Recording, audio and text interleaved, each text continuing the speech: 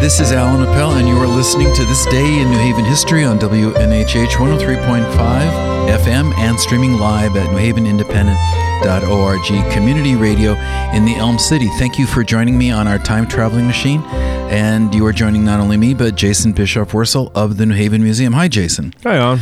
So, Jason, we are getting very ho-ho-ho as we near Christmas. We've been doing programs this week about how the holiday has been celebrated from the time of those stern Puritans who refused to say the word Christmas, and they tried to make believe it didn't exist, and called it Thanksgiving instead if they had to mark something. And we've been traveling through the centuries through when Christmas was made a federal holiday after the Civil War in the hope of uniting the country. And then yesterday we moved into the absolutely greatest uniter of the United States that we've ever seen, shopping. Yes, indeed. And today we're upping the ante because you have brought in a document about the shopping craze of 1916 in New Haven was to urge people to have what was called an electrical Christmas. Yes. They called it practical and novel gifts that appeal to the discriminating shopper. Something practical but novel, too, is the discriminating shopper's criterion when she goes Christmas present buying. So this is pitched to the housewife. Yes. The answer is the electrical gift. There have been so many electrical contrivances invented during the past few years to lighten the labor of the housewife that the United Illuminating Company has an embarrassment of riches to offer. There is the electric grill, for instance, which will broil steak perfectly, and at the same time cream potatoes or cook soups or vegetables. But not all at the same time. It seems to suggest that this is... You should buy multiple ones. Yeah, that's right. One for the potatoes and one for the soup. Yes, there's scarcely a phase of the cooking that it fails to cover. It will toast, broil, make pancakes. You sound like an elixir salesman. Yes. There's the chafing dishes, coffee percolators, tea balls, toasters, water kettles, boilers, immersion heaters, shaving mugs, curling irons, disc stoves, heaters, flat irons, suction carpet cleaners. The electric washer, of course, deserves detailed reference. If you have a toothache or if you have a wart, just climb on your grill. You will be cured while the potatoes are being creamed. Yes, indeed. So they go on to be very excited about this dishwasher, essentially the electric washer. No, I think it's a clothes washer. Is it? Oh, yes, it is. And we should point out to because we had mentioned a dishwasher in a previous episode, which was the toast of the town at the YMCA restaurant. That's right. On the roof of the YMCA, they had a newfangled dishwasher. And the thing being, though, and this is to keep in mind, is electricity. What they're doing here is, to use, I guess, a term that's going around currently, normalizing, but the idea of electricity being something that everybody should have and furthermore subscribe to and purchase. And they're pushing against people who think that the way you really wash your clothes is with a washboard. And so they have this description of this washing machine, which our listeners can't see, but it looks like a kind of hamburger machine, like a large, what do you call this thing? It's going to be, it's a basin with a wringer and a press. I mean, I don't have all that much of a sense of design, but this thing really looks ugly. But I guess it was designed to do a job. Just read, Jason, that description of what the modern electric washer and how it will do the entire week's washing. It'll take... What a wonderful change from the rub of the old washboard. And the tiring grind of the wringer. Before placing the clothes in the cylinder, it is best to soap and soak them for a couple hours or overnight. Then put into the cylinder. Add the hot water and soap and start the motor. And in 15 minutes, the clothes are washed clean and white. They are then ready to run through the wringer into the rinse water. The wonderful phrase, to run through the wringer, has been born. There it is.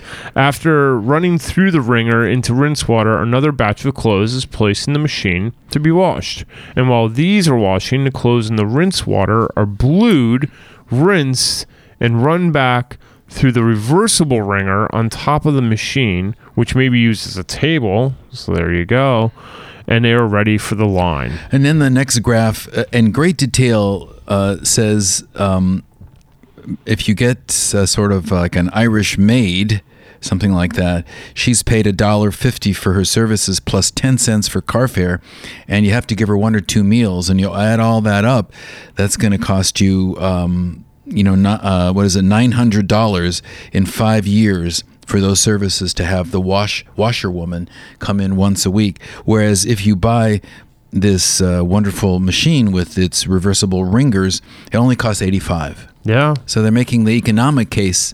They are. They're making the case to, and it's something too. 100 years later, where we're discussing factories or bringing American work back to the American workers, etc., that's claimed to have gone overseas, and the idea that now robots take care of that, machines take care of that. So this whole technology is always making these jumps, and unfortunately, technology often cuts out jobs, it seems, and in this case that's very much what they're saying. It's much more advantageous to buy this washing machine from a Santa Claus, mind you, in this picture here, who wears a giant GE belt and carries a GE flag. Right, he's like a kind of superhero with his GE in the middle. Yes. But but the United Illuminating Company landed in New Haven only in the late 1890s. So they've,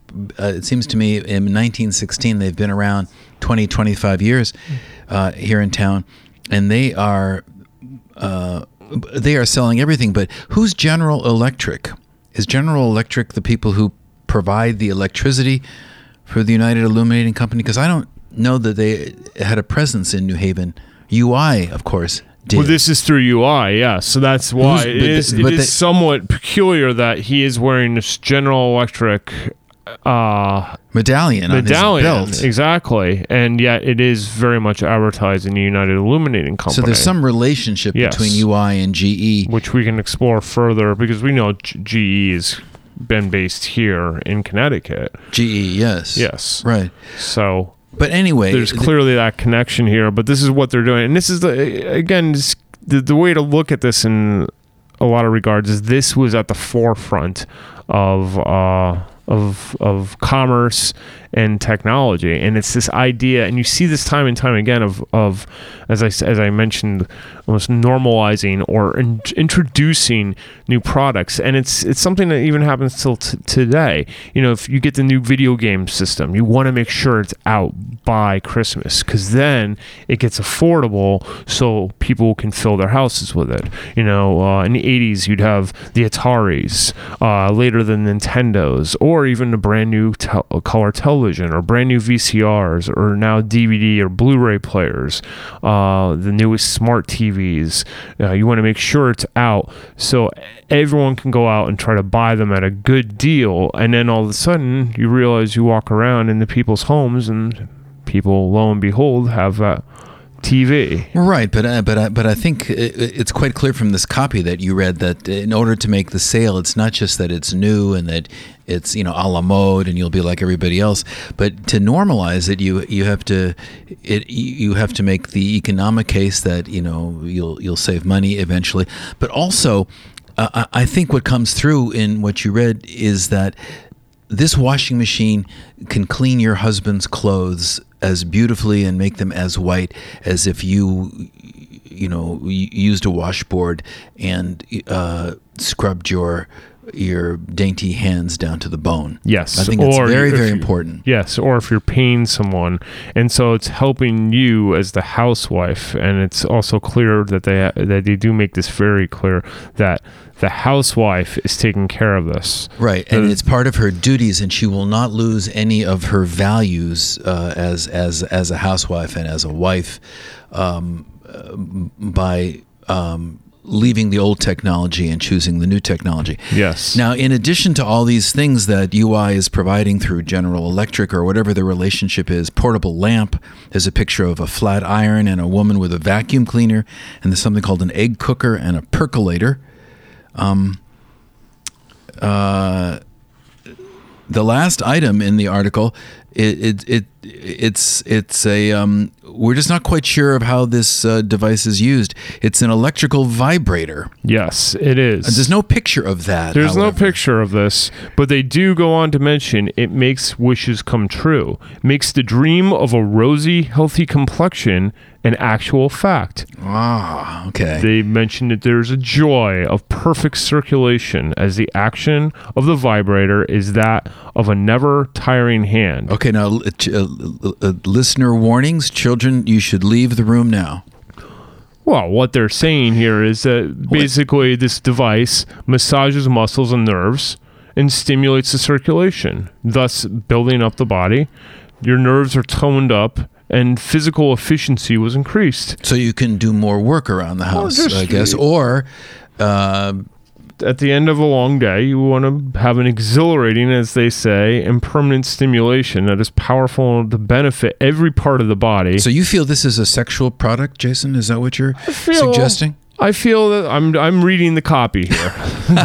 That's what I'm reading what they wrote in 1916. All right, but there's no picture of it. Soothing, it is restful, and it is absolutely delightful. That they said few treatments would convince any pallid person of the merits, and it's something to think about too, because of the complexion and this idea of women's complexion and what they're supposed to look like, going from pallid to rosy. Yeah, and that's what they're trying to put forth here. And keep in mind, this is prior to again the mass market of women's makeup.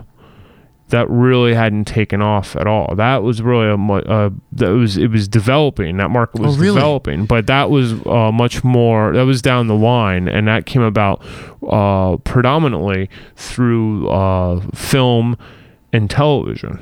So we've never talked about women's makeup. We've talked about lobsters and and dishwashers at the YMCA, but we've never talked about women's makeup. Maybe that was a New Haven first. Are we going to explore that in the future? I hope so. So this thing is basically, and it is. What's interesting is just the tone here, and this idea that at the end of a long